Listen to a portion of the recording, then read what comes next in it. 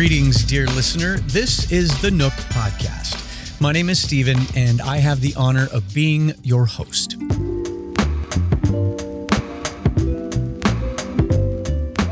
One of the elements you will hear me repeat on this show is the importance of regular Bible study. And wherever your thoughts took you at the mention of that may indicate just where you are with it. If you have been in this Jesus thing for a while but have never gotten in a good rhythm reading and studying Scripture, welcome to the club. I have admitted many times on this show how I feel a bit embarrassed that I have claimed to follow Christ since the 80s, but have just gotten consistent with studying the Bible regularly in the last 4 or 5 years. If you are new to this show, The Nook is an actual space in my basement where I read and study the Bible. It's part of what inspired me to do this podcast in the first place. And if you are still checking out the claims of Christ and aren't sure if this whole Bible thing even makes sense, that's totally fine. You will always be welcome to listen from a safe distance and decipher things for yourself. And I will remind you that if you ever have any questions about anything spoken on this podcast, my email address is always in the show notes. I will never claim to be an expert, but I'd be glad to have a discussion with anyone to see what we might find out together. We're going to dive into the Bible today. But before we get started, let's pray. God, thank you so much for your word.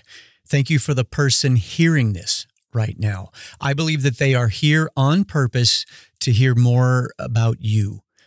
Give us proper perspective to hear what you have for us in these few verses today. In Jesus' name, amen. So let's get to it.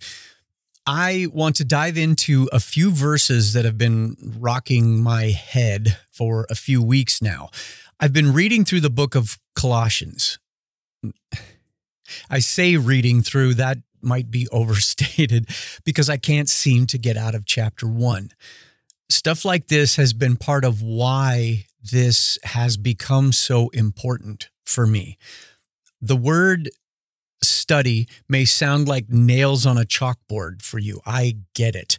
I was never the academic type, and maybe that's part of why it took me so long to come around to engaging in it where the Bible is concerned.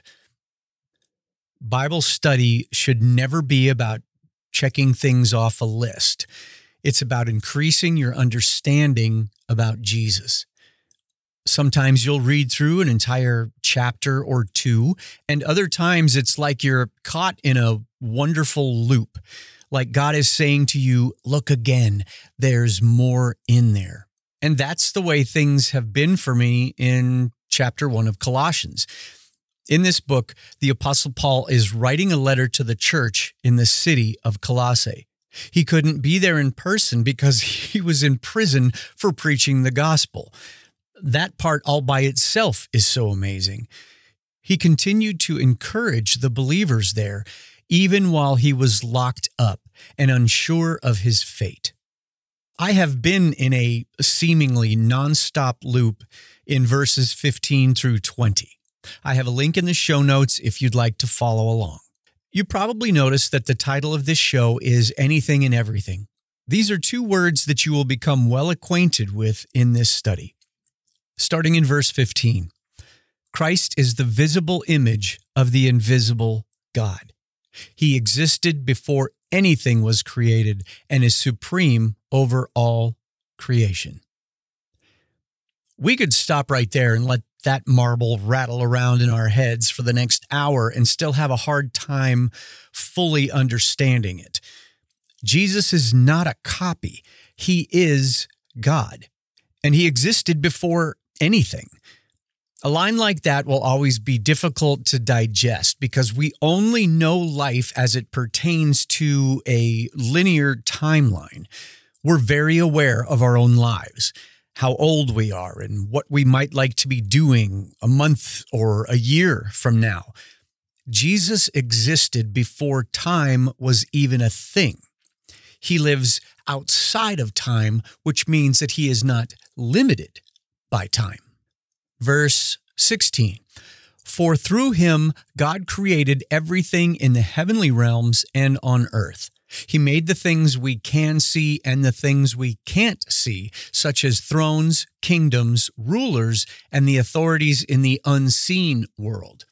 Everything was created through him and for him.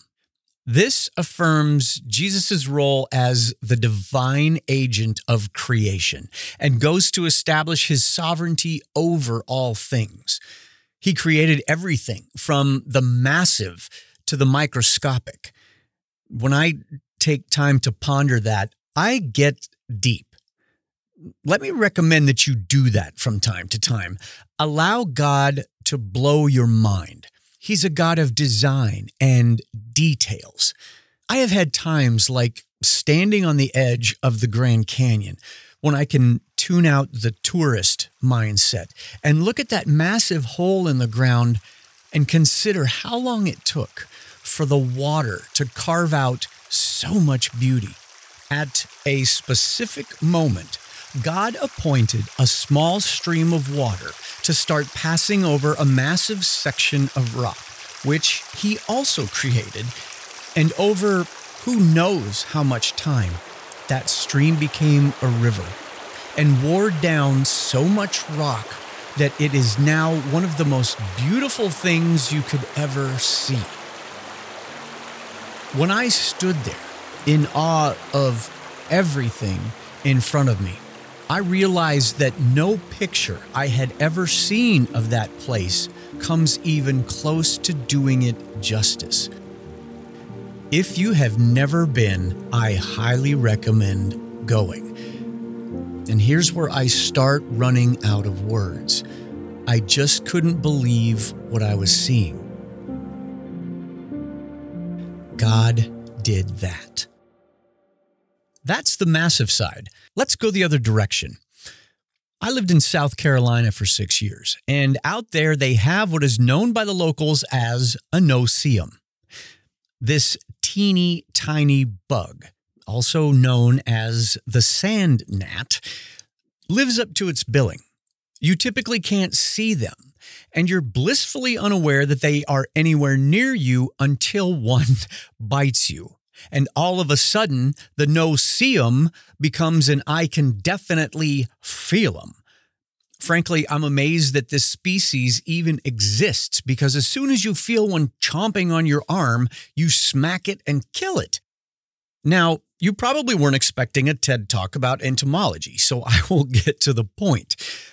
We are talking about a scope and scale for which there is no category. I fully believe that we can start to get an idea about just how big and how detailed God is when we take time to stop and ponder his creation.